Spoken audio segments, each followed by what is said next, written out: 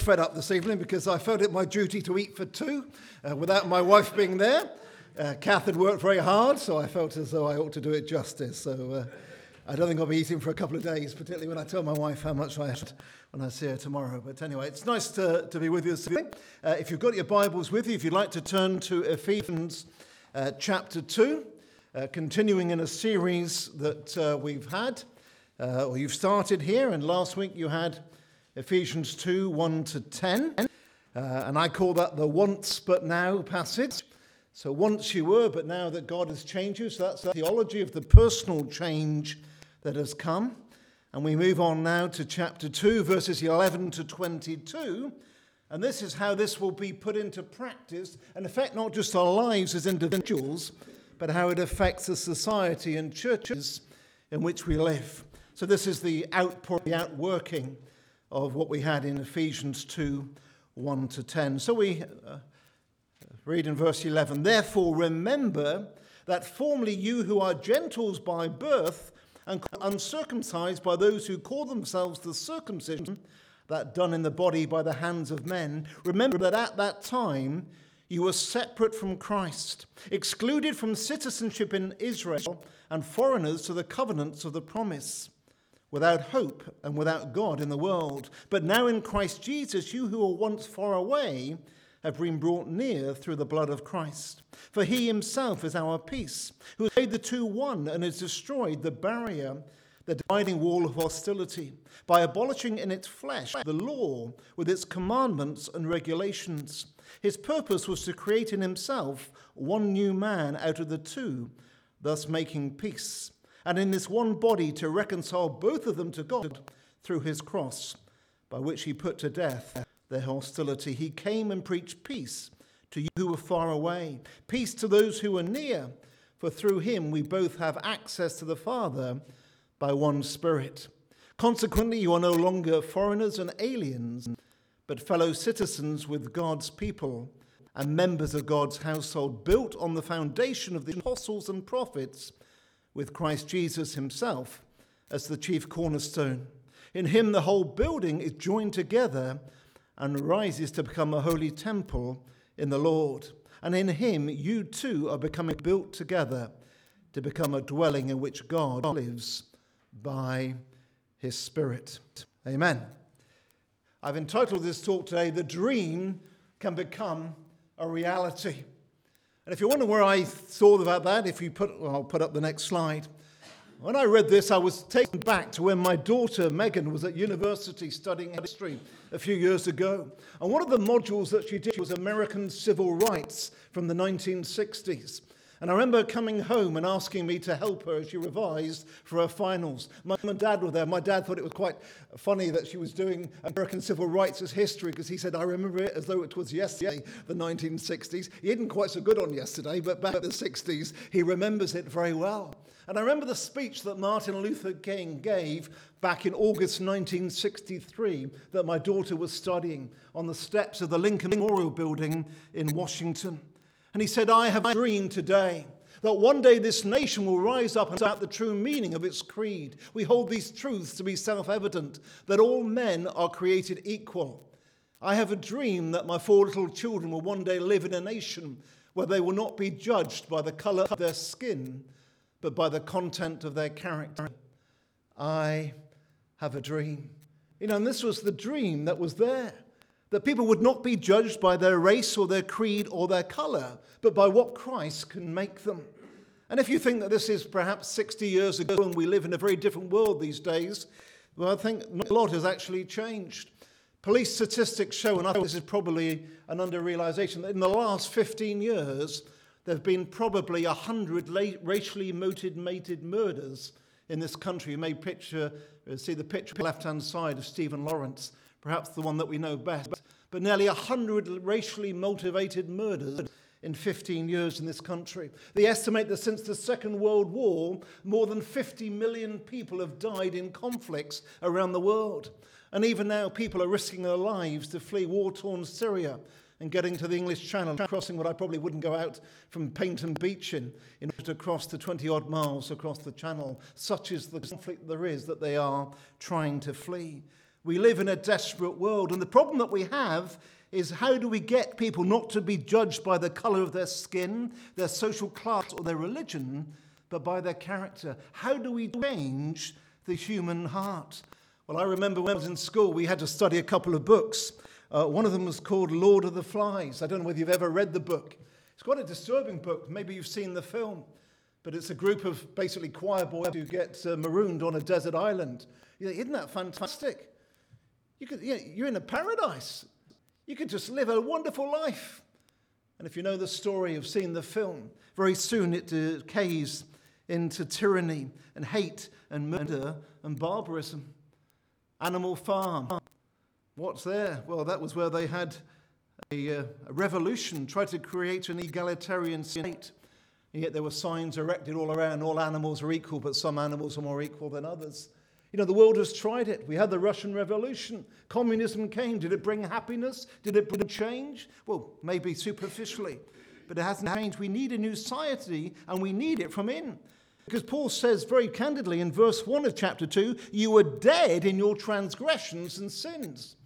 And there's one thing about being dead is that you can't change anything when you're dead. We need to have a revolution. We need to know that Christ has resurrected us and to do it to something which is better. That doesn't come from perhaps moving to a desert island or having a revolution, but it's something that comes from knowing Christ as our Saviour. Verses 8, for it's by grace you've been saved through faith, and this is not from yourselves, it is the gift of God, not by works so that no one can boast. For we are God's workmanship, created in Christ Jesus to do good works, which God prepared in advance for us to do. Augustine of Hippo said this, the only one who can remake a human being is the one who made him in the first place. And that's what we believe as Christians. You've maybe sang the song like I have. I am a new creation, no more in condemnation. That Christ has changed us. He's given us a new hope, a new future. And Paul is saying that this is the change that has happened to you, and this is how it must change the society in which you live. Can you imagine what it was like to be a Christian back in that Ephesian church? Perhaps you're a Gentile and you've become a Christian, and you're sat there, and suddenly a Jewish family walk in through the door, and they've lived on the same street as you, but they've never said hello. They've never shaken your hand. They've never invited you around for a meal. They've never sought to help you. In fact, when your kids met in the street, they came out and got scolded and pulled away. They weren't allowed to mix together. There was racism and animosity as bad as anything that they saw in the USA. There was apartheid in that society. Jews were forbidden to shake hands with a Gentile, forbidden to give him good advice, forbidden to eat with him. And rabbis even forbade Jewish women, midwives, to help Gentile mothers give birth. Why? Because the Ron of the rabbi said that all you're doing is producing another log for the fires of hell. What a situation in which to live. In fact, if a Jewish Romeo found his Gentile Juliet and they got married, the family wouldn't get ready for a wedding. They'd have a funeral. I remember when we were traveling, when I was a student, we went to Amsterdam and we stayed in the YWAM Centre there in the red light district of Amsterdam. That was a bit of an eye-opener as well. And one of the guys working there was a converted Jew, and he said that when he became a Christian, his father literally had a coffin made with his name on it, and they buried it in their garden. Their son was dead to them. And this is the society in which they lived. And yet, can it be different? And Paul says, yes, there can be a difference, and it comes through Christ. And there are just 3 points that I want to make this evening. And the first of them is this, that Paul argues, it's died on me, you'll have to put on the next slide. First of all, in verses 11 and 12, he tells them to remember what they were. Verse 11, remember that formerly you who are Gentiles by birth and called uncircumcised by those who call themselves the circumcision that done in the body by the hands of men, remember that at that time you were separate from Christ, excluded from citizenship in Israel and foreigners to the covenants of the promise, without hope and without God in the world. But now in Christ Jesus, you who were once far away have been brought near through the blood. So that's what they used to be like. There was animosity between them.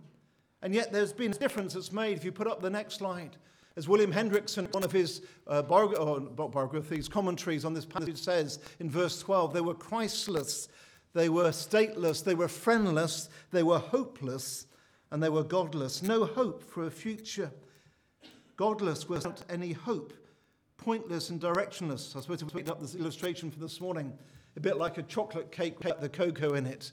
There was no purpose or fulfillment in life. And yet Christ has come to change that. But first of all, Paul says you need to remember what you are. He's not trying to run up their noses in it, but with his pastoral heart, he wants for them to remember God's miracle of rescue in their lives as all that he has done for them. And this family that walk in, suddenly they can sit next to you. And suddenly somebody who you were alienated with has become your brother and sister in Christ. That's what you used to be, but how do you respond now? Well, if you put up the next slide, verses 13 to 18, he reminds them what Christ has done for them. Verse 13, but now in Christ Jesus, you who were once far away have been brought near through the blood of Christ. He himself is our peace. He made the two one and has destroyed the barrier, the dividing wall of hostility.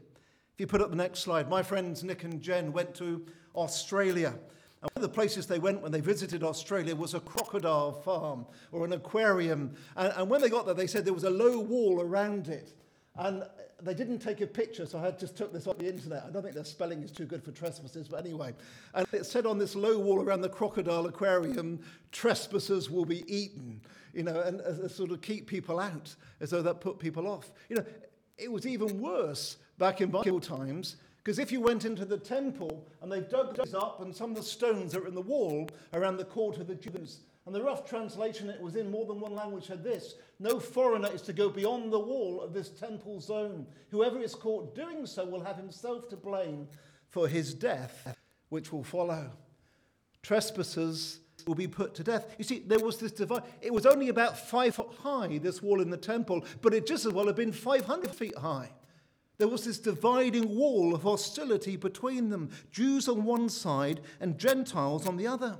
And the Jews were making it quite clear that the Gentiles were not part of God's chosen people. And more than that, is that it could not even approach God.